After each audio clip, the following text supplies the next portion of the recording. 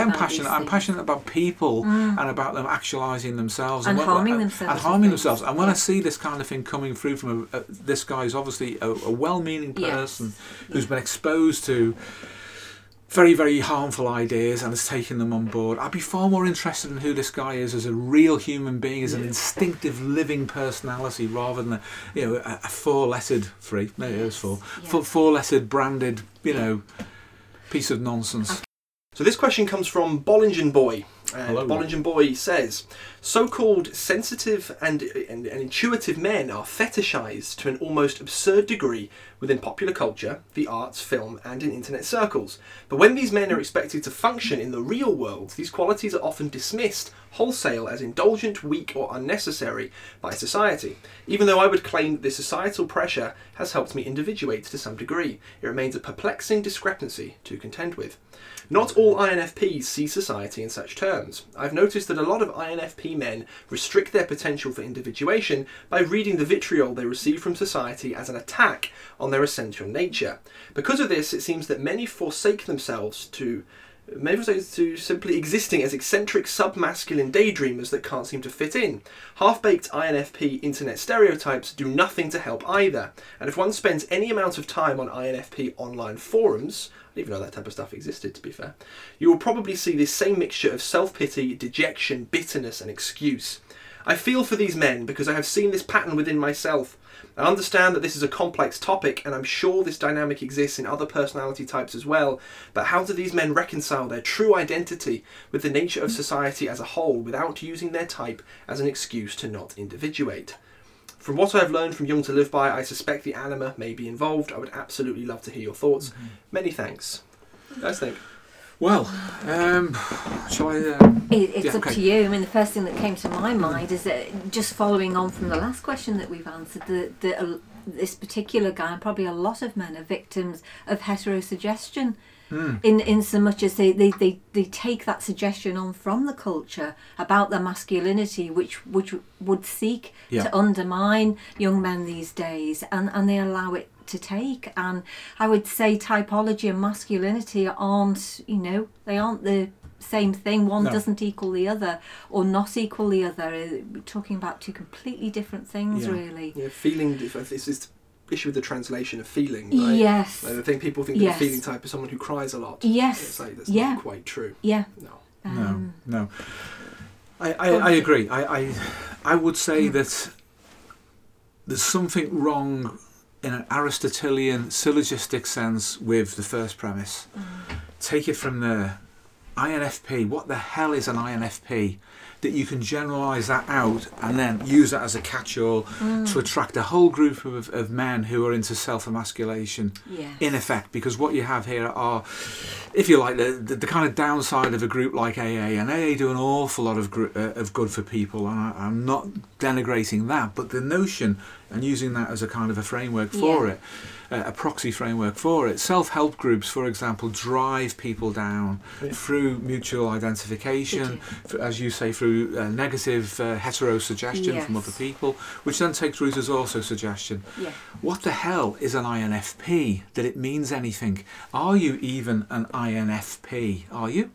Outside of what's grown out of Jung's original model of typology, the construct does not exist and is not accepted by anybody, which is why, for example, the Big Five is popular, because they don't accept that there's any mileage whatsoever in the Myers-Briggs or any of its derivations. So, in that sense, are you absolutely sure that you are even what you're defining yourself to be? So let's take that as a consideration first. Now, moving on from that. Suppose that you are an INFP and there is validity in that construct.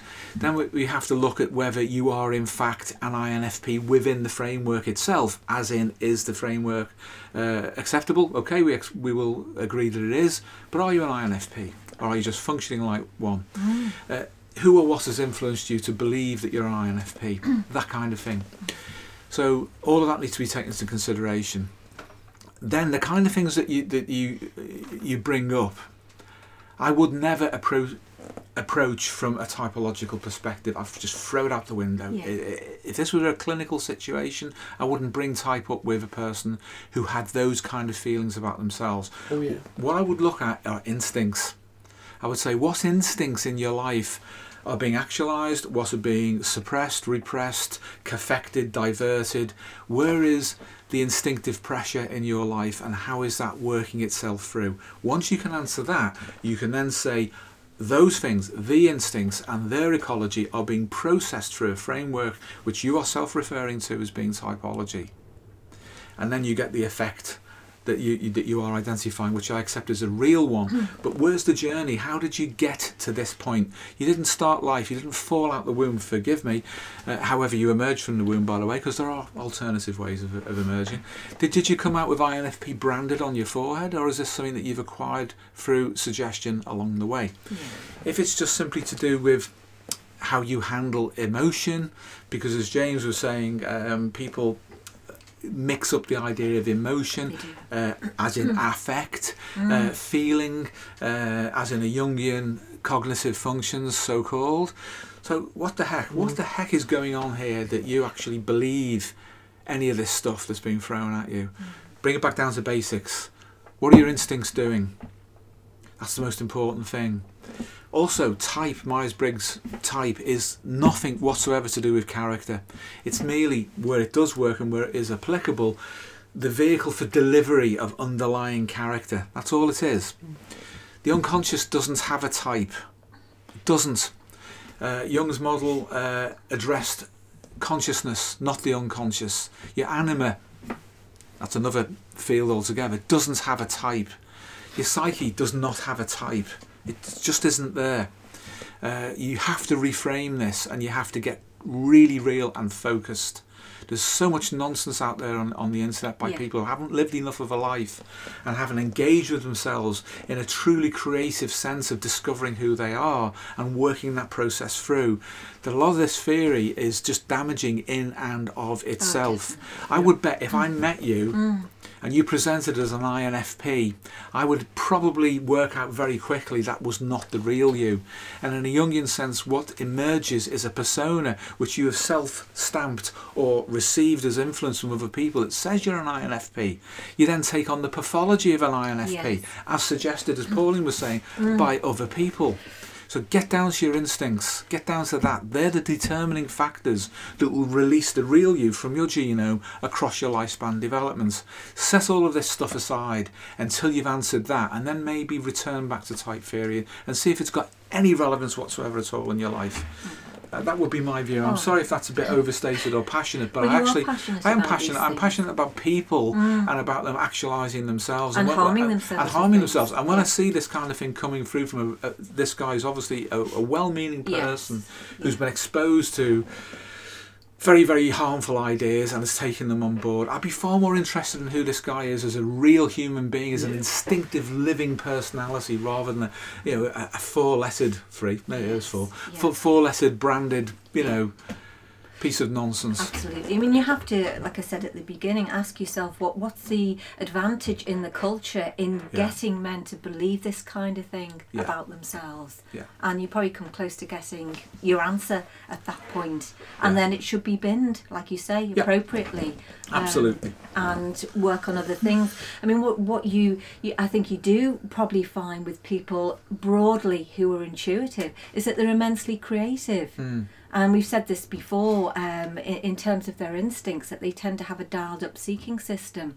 So that they're out there, they like to be out in the world, finding new angles, having new experiences, and they're usually incredibly creative people, and they don't want to be contained by things. But this is insidious, isn't it? Oh, it is. This is a particularly nasty way of trying to undermine men and their masculinity. Oh, totally.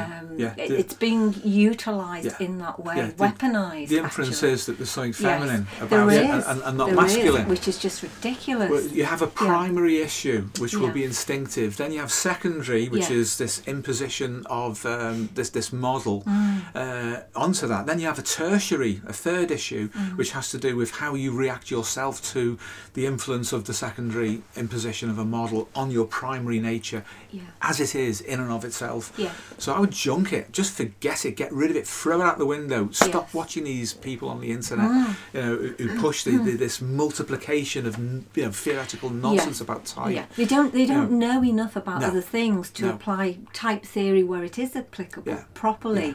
So to make type theory work for you, you actually need to know an awful lot more about a lot of other things.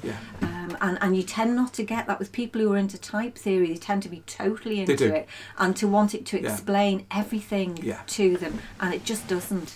So what I would say to anybody who's into Jung, go back to Jung's collected works and find, if you can, where he says the typology is sufficient unto itself. Yes. He doesn't say it. He doesn't. He never intended it for it to be used that way. If you think you're following Carl Jung, don't do that, because it means you're not following Carl Jung. So just get rid of it. Go back to the essentials of who you are. Uncover that. And then you'll find that your so-called reported type will probably change, and you'll feel a lot better. Fucking hell, Steve. Sorry, Jesus mate. That was Christ, that was a class. Sorry.